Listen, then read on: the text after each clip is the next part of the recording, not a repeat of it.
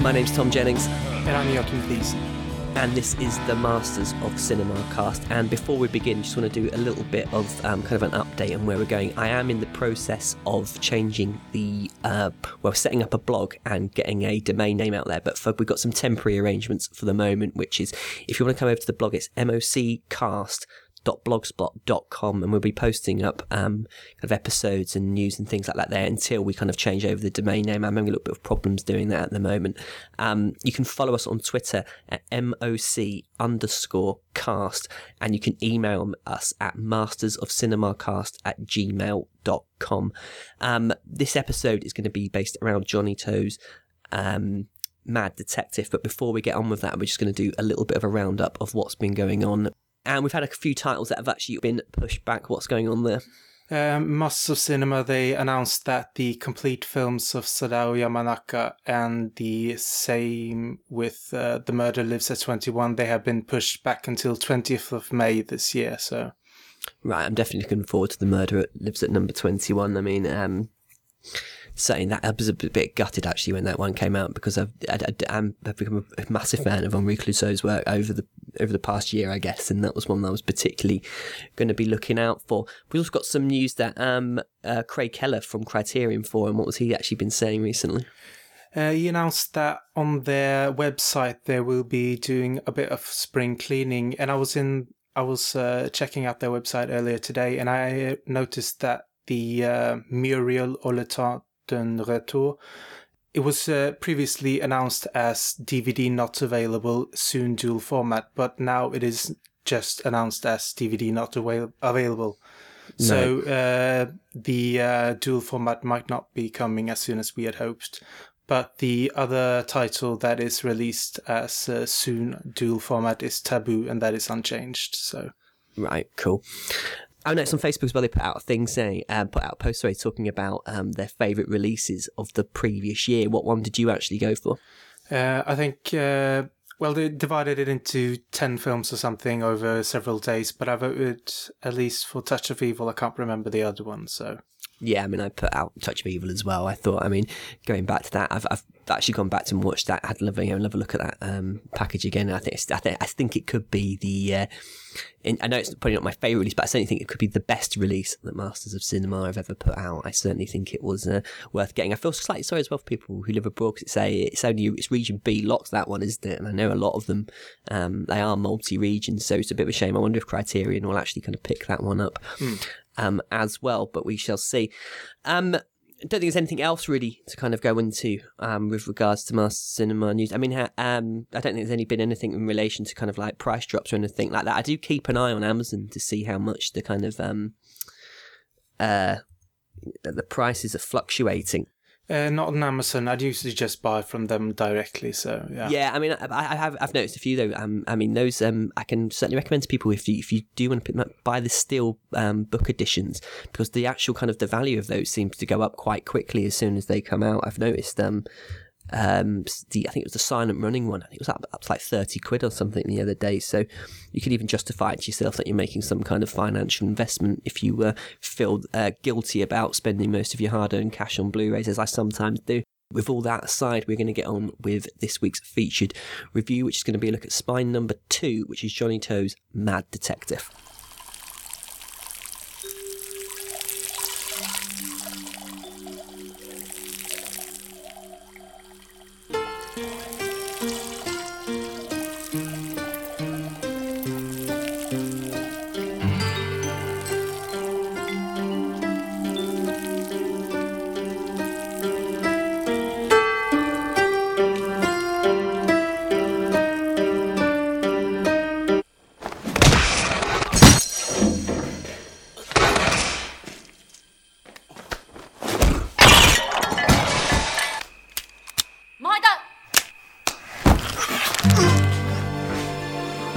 So, Mad Detective. Now, I think this is one of the films that they put out, which it's not, it's a very contemporary film in many respects, isn't it? And I sort of went into this, I had never seen it before really, and I went into it, and I'm still very unsure about Mad Detective, which we'll kind of get into there kind of a little bit later. But I mean, what are your kind of like impressions of this film, and its kind of part in the Masters of Cinema catalogue? Because it's certainly an oddity, isn't it? I think we can kind of agree on that.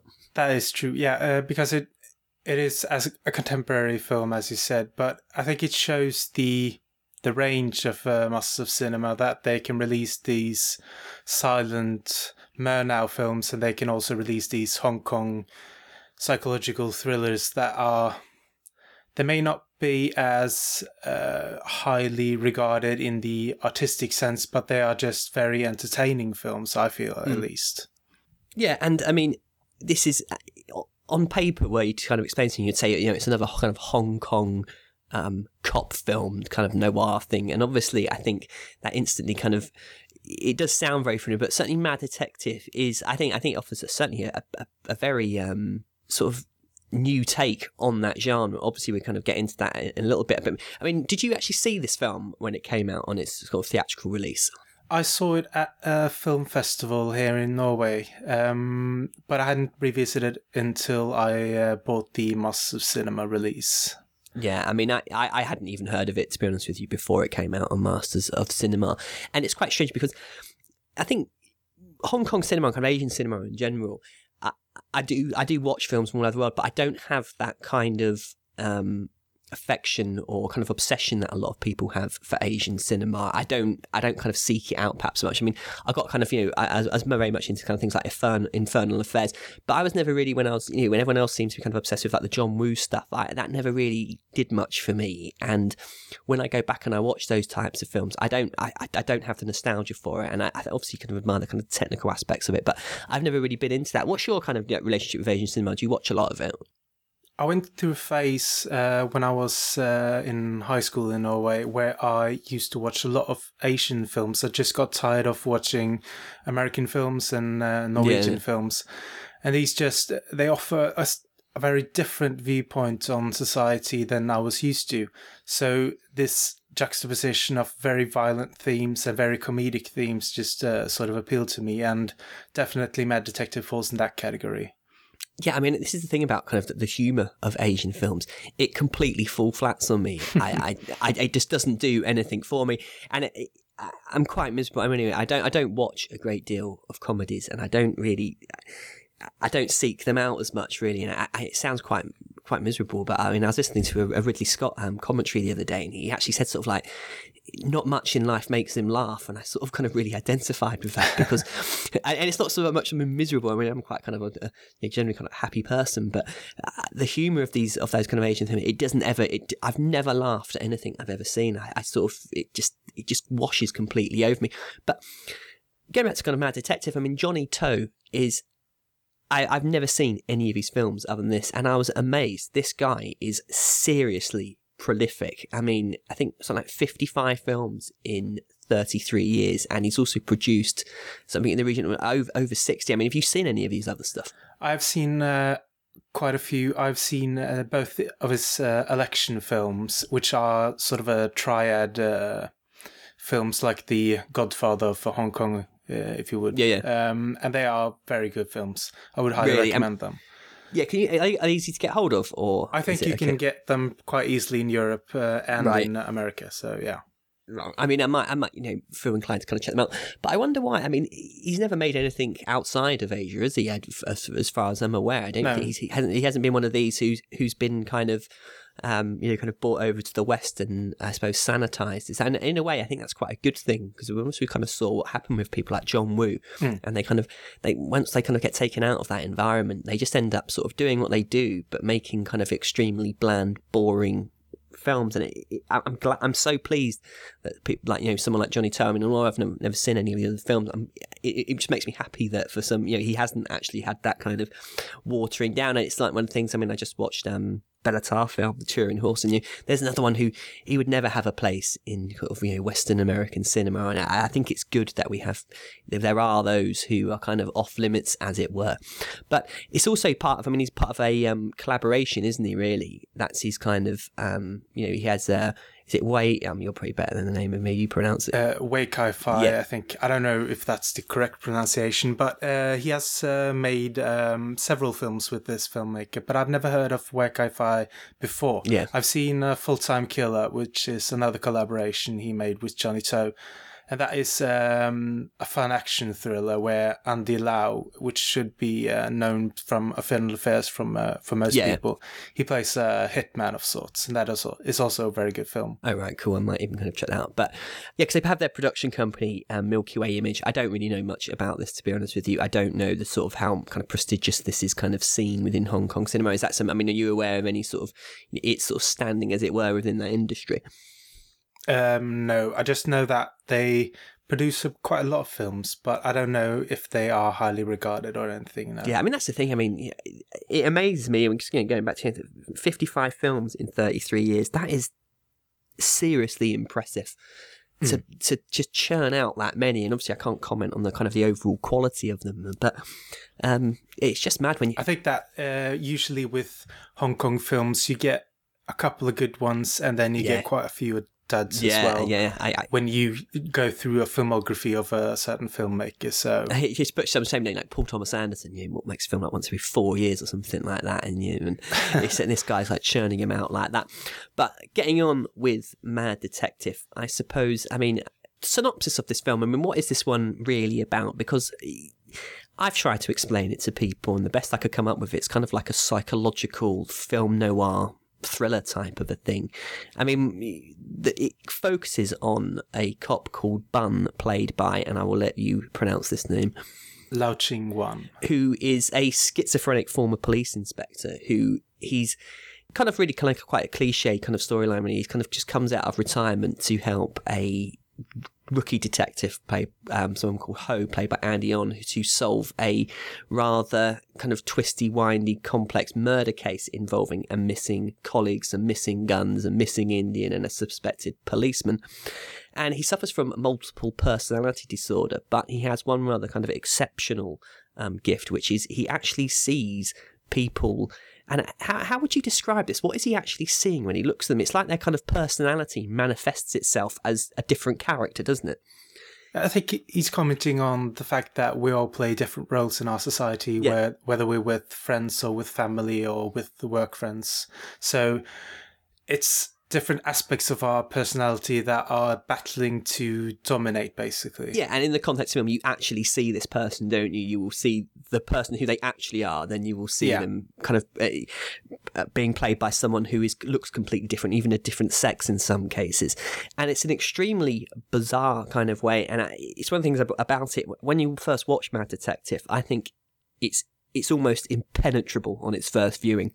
And this is one of the things that I didn't enjoy about it. I have a kind of a thing really where when a film's like really, really complicated, unless I'm really, really invested in the storyline, I do tend, my concentration does tend to kind of waver a little bit. And when I first saw Mad Detective, I was struggling to keep up. I have to be honest with you. I was sort of thinking, what is actually going on? And I knew it was quite interesting on the basis that we were having all these kind of different perspectives and seeing all these kind of different characters. It reminded me a little bit of I don't know if you've ever read the novel His Dark Materials by Philip Pullman, in which it was made into a horrific film, The Golden Compass. But in that, there's this kind of like, you see something called a demon, which is like the manifestation of someone's like personality in the form of an animal that walks around with them.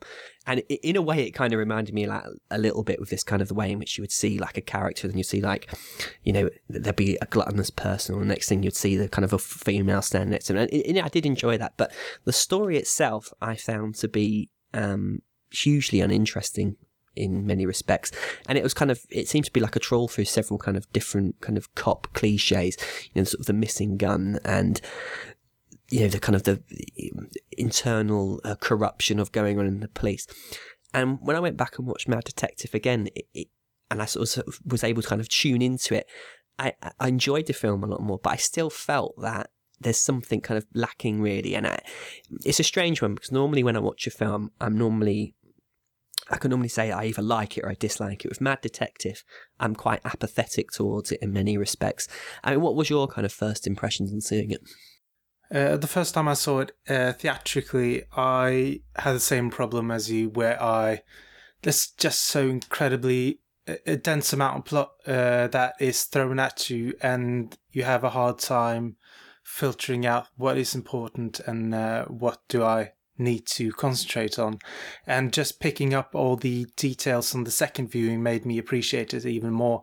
And then when I watched it, I think I watched it 3 or 4 times now, and I just found that it gets richer and richer every time I see it, and especially in terms of the characters that I feel I can relate to it more, and I feel that he weaves them together in a much more impressive way when I can see how they all reflect each other and different paths they could have taken.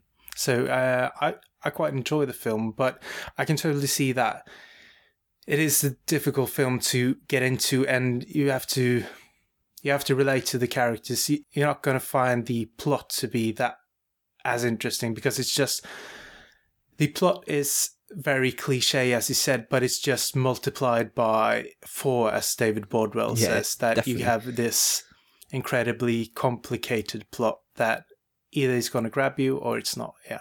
Yeah, and this thing, I mean, it's only it's under an hour and a half long, isn't it? It's not a very long film at all. No, and there's so much that goes in on it.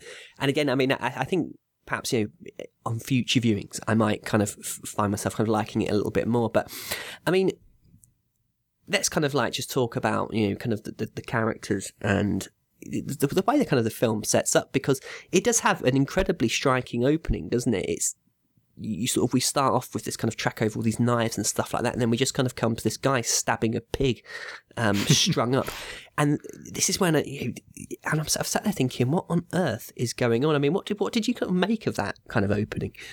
I'm used to watching Hong Kong films where we have these eccentric characters, and I wasn't as taken aback with it as you are, but of course I was surprised that we were watching this delusional, eccentric officer just stabbing a pig in the office. It's quite quirky, but it is. I think it's a brave thing to expose us to this kind of madness in the beginning and expect us to relate to this character through the film. Yeah, and I mean, because he's obviously, in doing this, it's, I suppose, one of the things I was actually thinking was it sort of reminded me of Michael Mann's Manhunter. When you have this kind of like the detective who's able to kind of like get into the mindset of these people. But I mean, the thing about kind of Detective Bunn is that he literally, when he's sort of acting out these kind of this craziness. I mean, at one stage he actually gets someone to put him in a suitcase and then throw him down the stairs a few times, and then we kind of see, don't we, like, he solved these crimes where this has been a factor in the crime that's taken place.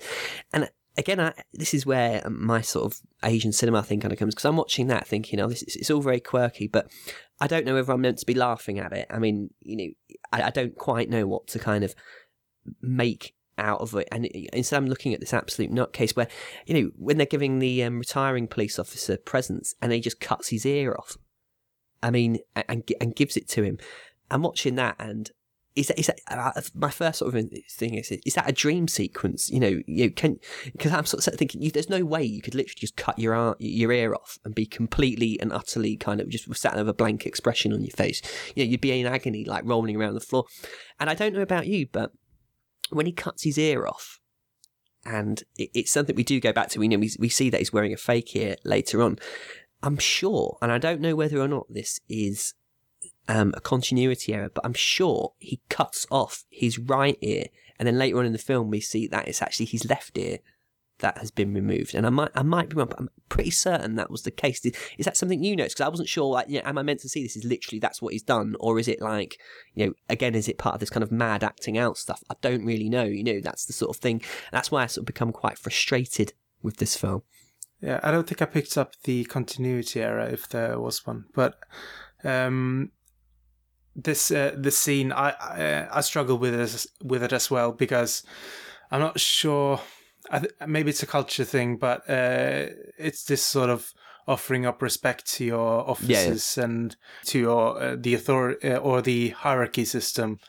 But I never really understood his decision, and I had to read on Wikipedia to understand that he did this to offer himself, basically, to service for his boss. Right, so it was a kind of like a pledge of eternal kind of service, Yeah. as it were. Yeah, and this is because the film starts off right away, and I think looking through it, you made an excellent point, really, which is that Bun as a character, he kind of does my head in a little bit, really, with this sort of this madness, and especially that kind of scene where he's looking at that girl and like her kind of alter ego is trying to convince her to steal some nail varnish or something like that when he's in a shop, and he goes over and he starts shouting at her and stuff like that, and you're like, what the hell is going on? And I think one of the best things about this film is the creation of the Detective Ho character, the rookie, played by Andy On, because I think you've actually made the point that this was your sort of this is the way you can kind of get into Mad Detective, isn't it, through this guy? Which is quite interesting considering the path that Ho takes through the movie. And I feel that Johnny To is basically, he's playing on our sympathies by allowing us to sympathise with the character that will be the bad guy, basically. This is, I mean, kind of going into, when we sort of talk about the sort of the complexities of kind of film noir and things like that, is that often when these stories go, I think one of the things about film noir is that often the story is secondary to the characters.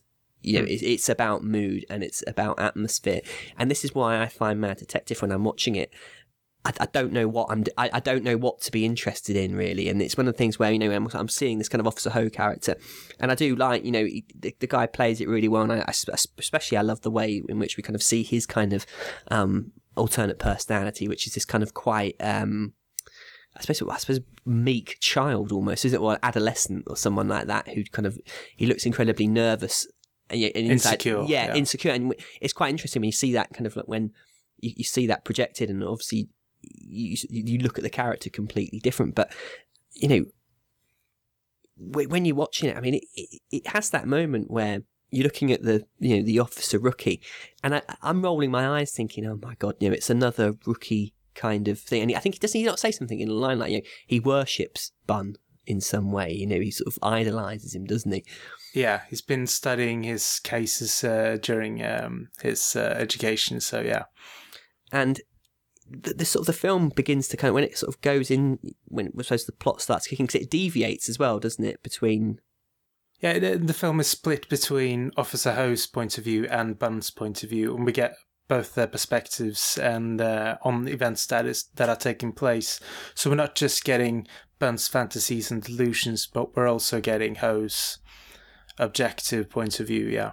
Yeah, and it's an interesting kind of play on the thing. But I mean, one of the things that goes on throughout is these kind of massive swings in shifts in tone, where it suddenly goes from being like the ear cutting off, for example, is obviously quite disgusting in many respects, and it's very disturbing. And then the next thing, it's like we're kind of having a scene of apparent humour. I mean, there's that kind of scene where he starts weeing on someone when they're in the restaurant. I mean, what did you make of that? I mean, did you find it funny or what? What are we meant to think of that?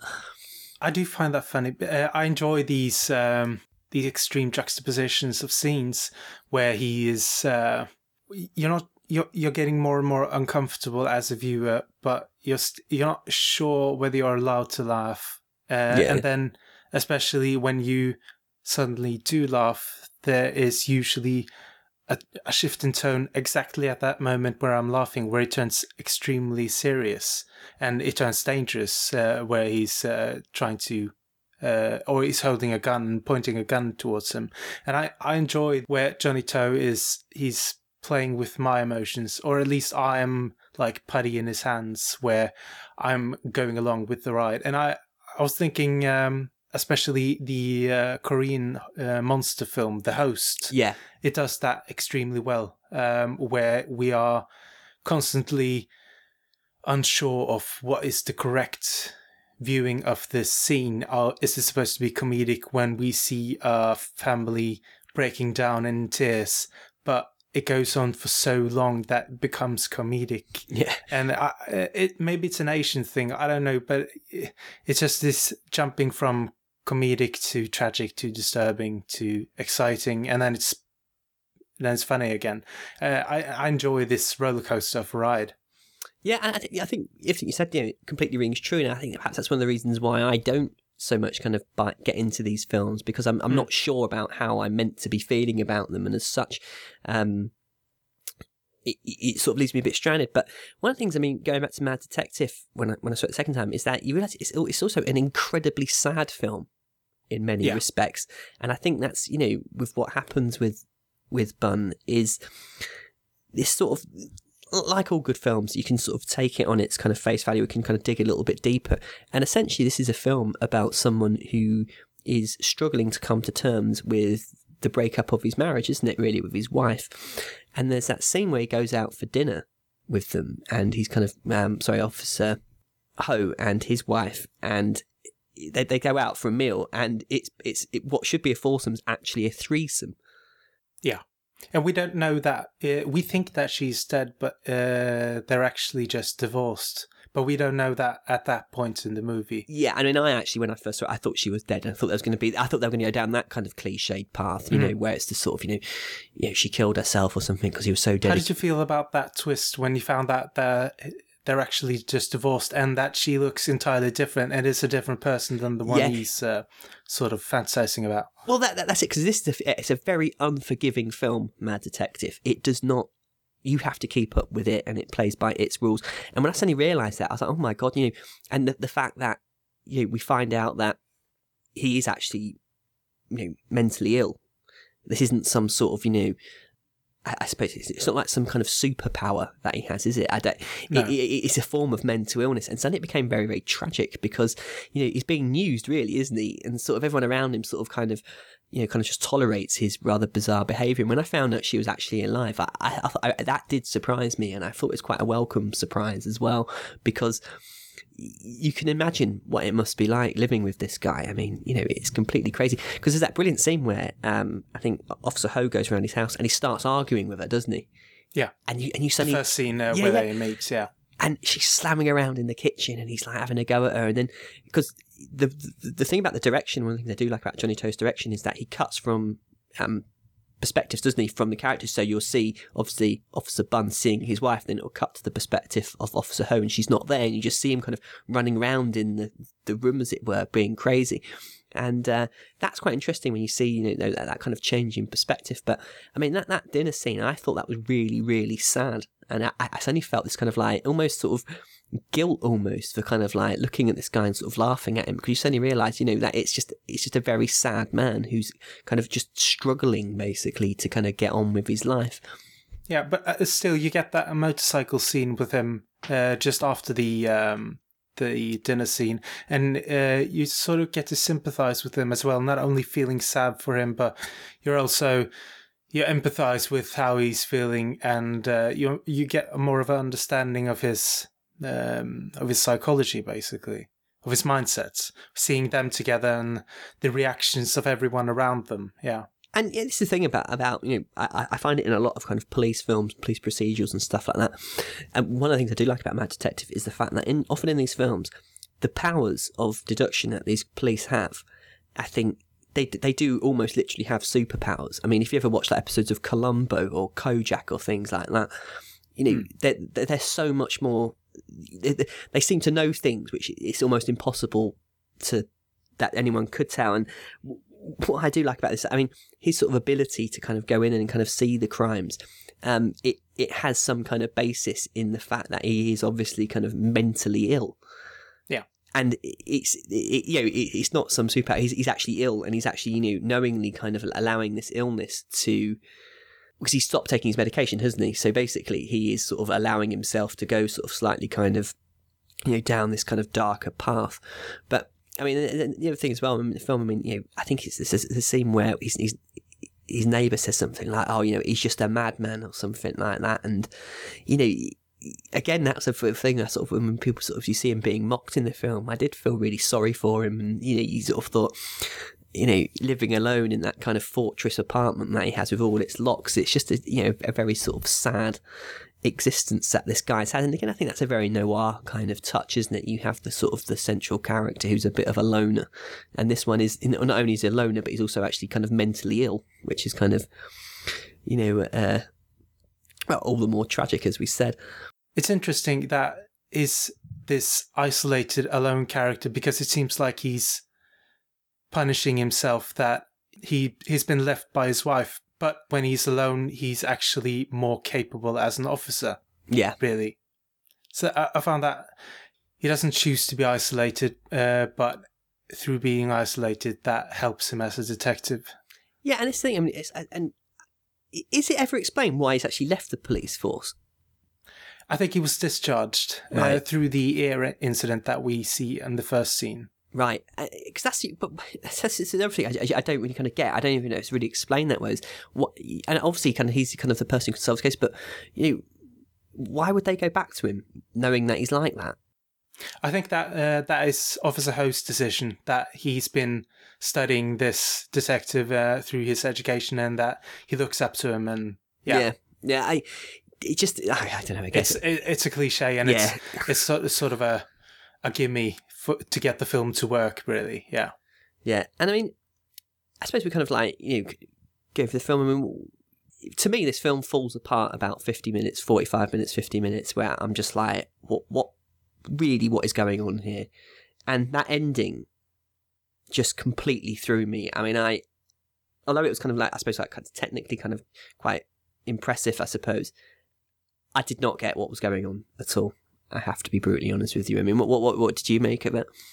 The most interesting aspect of it was the multiple personalities through the visuals and all the mirrors and all that. The mise-en-scène works really well, but in terms of the narrative, it's not easy summing up the ending in a basic, straightforward way, because I think I had to rewind that last 45 minutes a few times to catch all the details, because he only mentions them once, and after you mention the detail, he's not gonna refer to it again. You just have to get it, and if you don't get that certain detail or that other certain detail, you're not gonna get the ending. And it's a well-constructed film in that things pay off later in the film, but it's an unforgiving film, as you said. I mean, like I said already, I just sort of sat there thinking, I don't get this. I don't understand what is going on. And I've watched it 3-4 times now, and I'm still not entirely sure that I've really sort of, grasp it in its entirety. I mean, the one thing I'd say, it's an extremely bleak ending. I mean, there's no getting around that. I mean, and it really is an extremely bleak film, I think, Mad Detective. It doesn't really offer much in the way of sort of nicely kind of round up, everyone's happy together type thing. It's a cynical film in many respects. It's very... You don't have that moment. You don't walk away from it, do you, with that sort of feeling where, like at the end of a John Woo film where you sort of the hero looks back, lights a cigarette, and you see 30 dead ninjas lying around, and he kind of kisses the girl and makes off. It's not like that at all. You sort of sat there at the end thinking, Christ, it's in a way the ending sort of, I think it's like a bit like Seven or something like that. You don't walk out the cinema kind of buoyant. You walk out kind of head down. Kind of get me away from all this type of things. Very much so, because as I was talking about earlier, Ho's journey through the film, it sort of mirrors Chai Wai's journey, in that he's starting off as this up and coming rookie, but through all these circumstantial events, he is sort of forced to manipulate the situation, in that he won't be prosecuted himself. It's that kind of thing, isn't it, where again, I keep saying it, but I mean, it is the cliche, isn't it, of the cop, who starts off just wanting to do good and be good, and then realises that the world that he lives in isn't like that, and he won't be able to, he simply, in order to do his job or whatever, to get on in life, he's going to have to become kind of corrupt in the end. And anyway, we've seen it many, many times before, but I think Mad Detective kind of ramps that factor up by a factor of 10. I think by the end of it, you're just like thinking, Jesus, and I'm glad. I mean, in many respects, we get some aspects of the ending we get, because I would be concerned that you could perhaps think about turning this into some kind of a series. It doesn't seem to be, you can see like the kind of the adventures of Detective Bunn getting extremely tired, and I think it does, tell a very sort of, self-contained story. But having gone back and seen it again, I'm still, I think one of the things I can say honestly about it is the kind of, I do really like the technical aspects of it, of Johnny Toes. I just think that as a kind of, story-wise, this film just doesn't... I think it gets too much, really. I think the plot and the kind of the intricacies of it, and I think it's just asking a little bit too much, perhaps, to kind of keep it all together. In a way, I feel like he's kind of trying to have a cake and eat it a little bit. I think the thing that I most enjoy isn't the narrative, because, as you said, it's very basic and it's very cliche. But the thing I enjoy about it is the complexity and all these different personalities. Is just seeing the creation of all these personalities, especially with Chai Wai, the bad guy, so to speak. We can see in the wood scene where he's letting the Indian go away. Suddenly there pops up another character who is this fat guy who is basically really unsure. Then we see more of the brute who just wants to solve everything with a gunshot. And then we see this manipulative woman who she's the one that sort of arranges and dominates everyone, basically. And I just really enjoy that aspect of the film. And you can see that Officer Ho character at the end. He sort of gets a visit from one of these company women, so to speak. I don't know if Johnny To is commenting on feminism or anything like that, but yeah, and I think the technical aspects of the film as well, I really enjoyed. Now, and this is going to be slightly strange, but when I went back and noticed this, did it seem to you like some of the framing of the shots as if there was like that sort of almost like they were being squeezed or something, or like there was something going on with the lens? I don't know what that was, because I noticed it as well, and I think I noticed it when I was watching it theatrically. So it's something in the movie. It's not something with a transfer. No, and I was thinking it's extremely strange way. And I mean, as a director, like a lot of these guys, I knew someone who used to, he was actually a cinematographer. He worked in Hong Kong cinema, and he was one of the most talented people I ever met really or worked with, because these guys they work, they do like two, 3 films a month sometimes. These guys, and as such, they know every single trick in the book to get kind of, quick setups and stuff like that. Because this film, it bobs along at a tremendous pace, doesn't it? Mm. And the camera, it just never stops moving, as far as I could see. And it's constantly, there's always something going on about it. And in a way, this is one of the things that I do really enjoy about it. Because when I was doing my short film, you read a lot of how to make a short film books. You can't help it when you're sort of starting out, and you sort of read these things, and there's just these massive lists of do's and don'ts. Don't zoom in. Don't do this. Don't do that. Don't. You're reading them, and a good deal of it is an absolute load of bollocks. I have to be honest with you. You just sort of sat there thinking, don't use zooms. Well, tell that to Ridley Scott, so he does use zooms, you know what I mean? Yeah, I'm sure he has a slightly different opinion on that. And this is one thing I do love about it, because it seems it just gets the rule book, and certainly I suppose it gets the rule book of kind of narrative cinema and chucks it out the window and just does its own thing. And I really, I love the work that he does here. Yeah, I saw Johnny To's Criterion top 10 list, and he had on it Seven Samurai, High and Low, Peckinpah's Straw Dogs, Kobayashi's Harakiri, Melville's Le Samurai, and Le Cercle Rouge. So you can definitely see those influences on Mad Detective. Definitely, and certainly with Le Cercle Rouge, I think, because that's one of my favourite kind of crime films, as it were.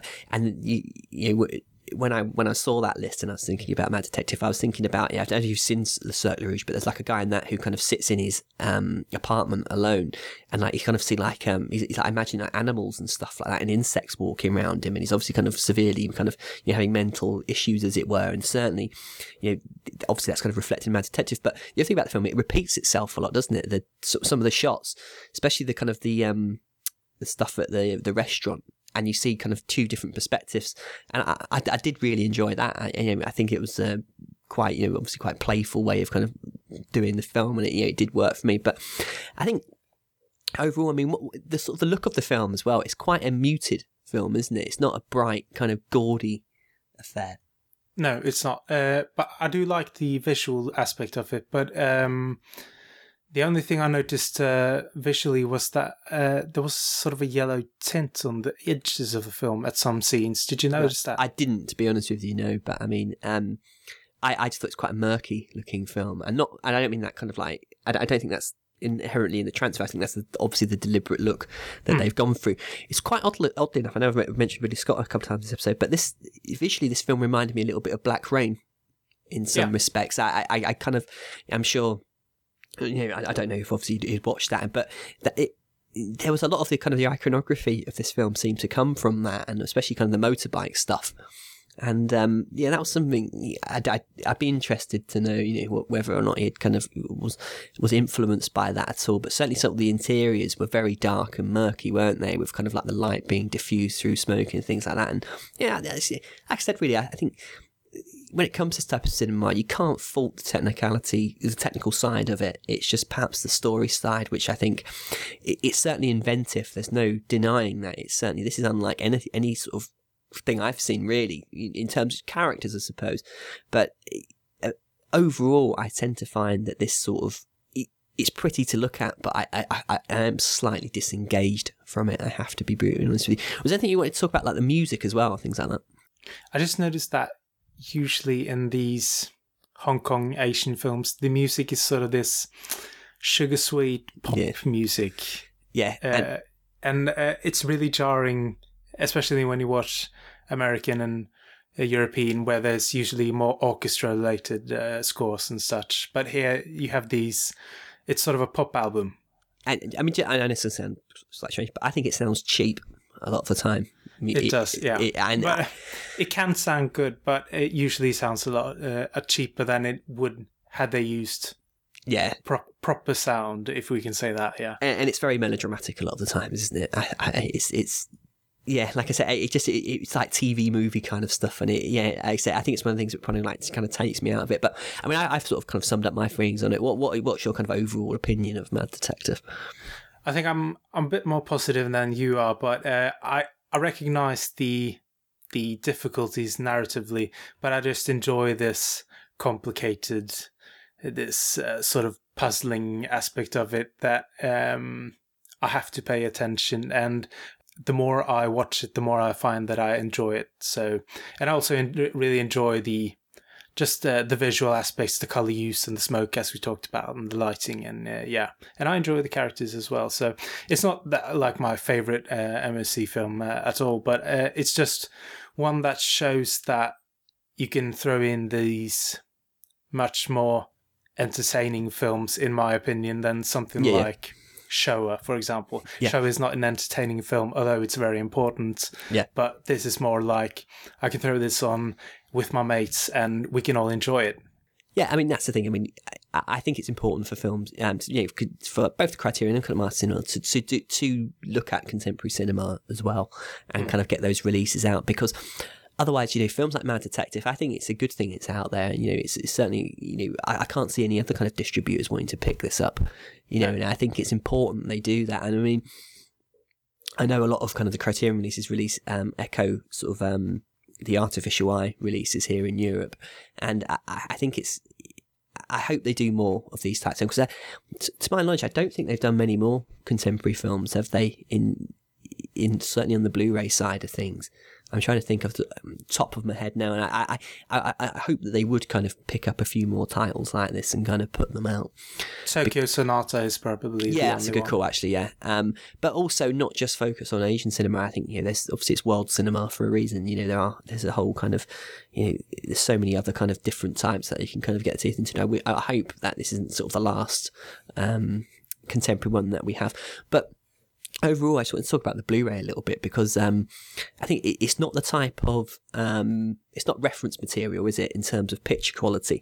But it's certainly it has a kind of quite a good selection of kind of sound options. I mean, it had a Dolby True HD soundtrack, a DTS Master HD soundtrack, and a stereo soundtrack. So it's got lots of options on it. I listened to both the True HD soundtrack and the DTS one. I couldn't really tell any differences, to be honest with you. I think it just comes down to a point of preference and what kind of decoding facilities you have in your home cinema setup. But certainly, it's not a film, I don't think, it doesn't really kind of utilise the kind of the rear channels a great deal. It's kind of quite front heavy, but certainly very clear, very good and decent quality. Picture wise, like I said, I don't think this one's going to kind of jump out at you.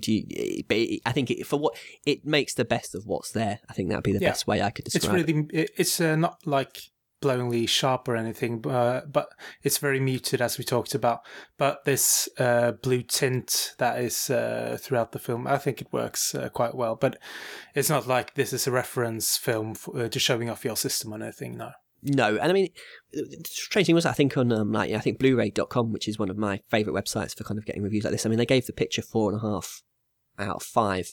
That's quite generous, I think. Yeah, I would say that, because I think that might give a false impression to people that this is going to be, the sort of incredible, visual treat. And I certainly think it's like I said, I do like it when they make the best of what's there. I don't think there's not sort of a great deal of sort of artificial, noise reduction kind of applied to it. It seems to kind of be pretty faithful to what's actually there. So definitely. We were talking about the audio, and did you notice any difference in the lip sync or dubbing between the two tracks? I didn't actually know. That's something I didn't actually pick up on. But did you notice it in the movie at all? Because no, I didn't. It feels like I think they do a sound in post production on this film. And I noticed that some of the sounds were out of sync with their mouths, but I don't know if you noticed that. I didn't notice that, to be honest with you. I think I was probably too busy reading the subtitles to kind of fully pay attention to that. It doesn't have a dub soundtrack on it, does it? This one as well, I don't think. No, it doesn't. It has a 2.0 and a 2.5. No, that's the thing. I was going to say I'm a bit of a Nazi when it comes to things like that, because I don't like dub tracks. I don't think they should be options. I think you should read or not bother. And I know it sounds incredibly snobbish, but it's a European thing. It's weird, but I've never been the one to listen to dub tracks at all. Me neither. No, I came home a few weeks ago. My girlfriend was watching Crouching Tiger, Hidden Dragon, and she had it on the dub version, and I was like, "Get that off! Start again." And she was just like, "What?" But I was like, "No, get that off right now." And I know some people who don't mind doing dub tracks, and I've listened to a few of them. They always sound awful, just totally stupid. And I just think I can't imagine why anyone would. Just don't bother. That would be my. Do you feel the same about animation films? Or yeah, I do. Yeah, It's one of those things. It's a no-brainer for me. It has to be in the original language. The one thing I would say actually. I was watching the Pasolini Trilogy of Life box set the other day, and there was a dub version of the Canterbury Tales, and it was quite strange because I had the subtitles left on for the Italian version, and the difference between the subtitles and the dub version was massive. Yeah, and that's one thing that I've noticed when I was in my early film stages, and I was sorting out what my preferences were, and just. I didn't know which one to trust, so I usually trust the subtitle version over the dub version. I mean, I used to work in subtitling, so I do know a few tricks of the trade, and I know there has been a few releases that I've seen over the years where I think especially the Let the Right One In subtitles for the American release were abysmal in terms of the amount of detail they left out. And there is an art to it, obviously. And when it's done badly, and I've known a few films where people who speak French or something like that, and I've gone to see films with them, and I've come out and they've talked to me afterwards about how much I've missed out because of the subtitles, and that it does concern me a little bit sometimes, because if you're only seeing an essence of what is actually meant to be there, I think that's one of the reasons why I might struggle a bit with Mad Detective. I don't know, is certain details being missed out? I don't know, but it's certainly if anyone out there speaks Cantonese, are we getting an accurate representation of what is going on? But extras wise as well, there's quite a lot on this, isn't there? I actually think the best extra is the David Bordwell essay that comes with the booklet. Yeah, I would agree, because they have this 1 hour Q&A from a film festival. Which was a sort of a retrospective film festival, I think, that covered most of To's films. But they don't really go in depth into any of his films. They go mostly into The Mission, which seems to be the film that they are showing at this Q&A. But they also have a lot of individual interviews with the main actors and the fat one. I can't remember his name. Yeah. But... it's mostly PR fluff material, I think. Yeah, and I'm I'm not a big, unless it's sort of Criterion sort of things, I'm not a big, huge fan of a lot of extras. I don't like the sort of it was great working with blah de blah. You know, I like the kind of the film essays and stuff like that. And I think this film's crying out for something like that, really.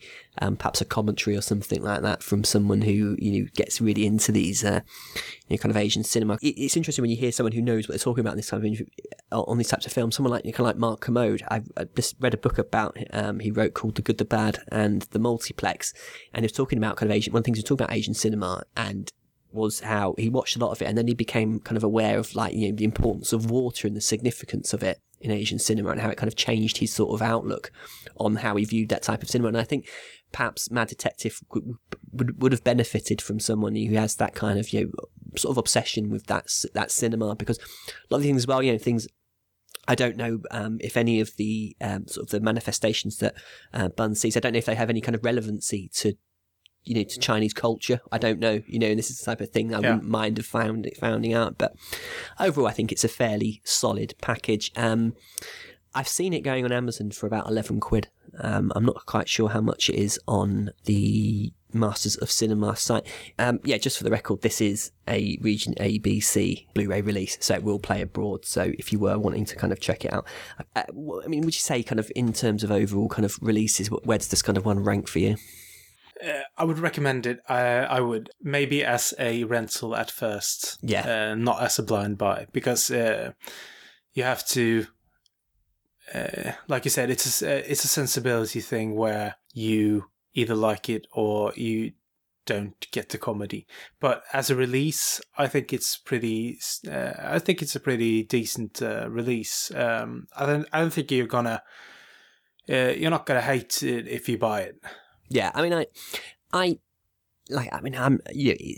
not massively keen on it, but I think there is something there. Yeah, it's definitely an oddity. I think it's something which is kind of, it's not exactly, you won't have seen anything like it, I think, in some respects, and in other respects I think it is kind of achingly familiar. But overall, I think in terms of my sort of Masters in my collection, this is one which I sort of, it's there. I can't see myself going back to it a great deal in the future. I might do, for other reasons, but I mean, like I said, I'm apathetic towards it, and that's a very strange kind of place to be when it comes to films, because especially in nowadays where everything's kind of you have to kind of express love or hatred of things in kind of take to Facebook or what have you, and kind of I don't know about you, but I notice a lot of films at the moment, they have 2 reviews. There's 1 out of 5 and 5 out of 5. And that seems to be the sort of the general. You either love it or hate it, and this is one which kind of fits in the middle. I'm very unsure about it, and it tends to be films like that which kind of fall by the wayside with me. If for some reason, if I hate a film, sometimes I'm more intrigued to go back to it than if I love it, because I want to know about why it is I don't like it. Especially if I've been told, like yesterday I watched Cabin in the Woods, for example, which I really didn't enjoy at all, and I'm quite intrigued as to why I didn't enjoy it. And Mad Detective's just one which I just sort of think, I've seen it a couple of times, I have no sort of desire to sort of go back to it again. But I think that's going to be it for this episode. Is there anything else you want to kind of add? We could say a thank you to Richard Davies, because he has made the artwork for Masters of Cinema Cast. So a big thanks to him. You can check out his work at www.turksworks.co.uk, and that is Turks, Turks. Brilliant stuff. And like I said, if you want to get in contact with us, come over to the temporary blog site, which is moccast.blogspot.com. That domain will change quite soon, as soon as I've worked out how to do it, but for the time being, that's where you will find us. And the blog that we put up, it's going to be a bit kind of basic looking, I suppose, but as I said, that will be kind of changing over the next couple of months. So many thanks for listening. If you want to get in contact with us, it's mastersofcinemacast@gmail.com. Follow us on Twitter, MOC_cast. Okay, so that's going to be it from us for this week, and we will be in contact soon. Many thanks for listening.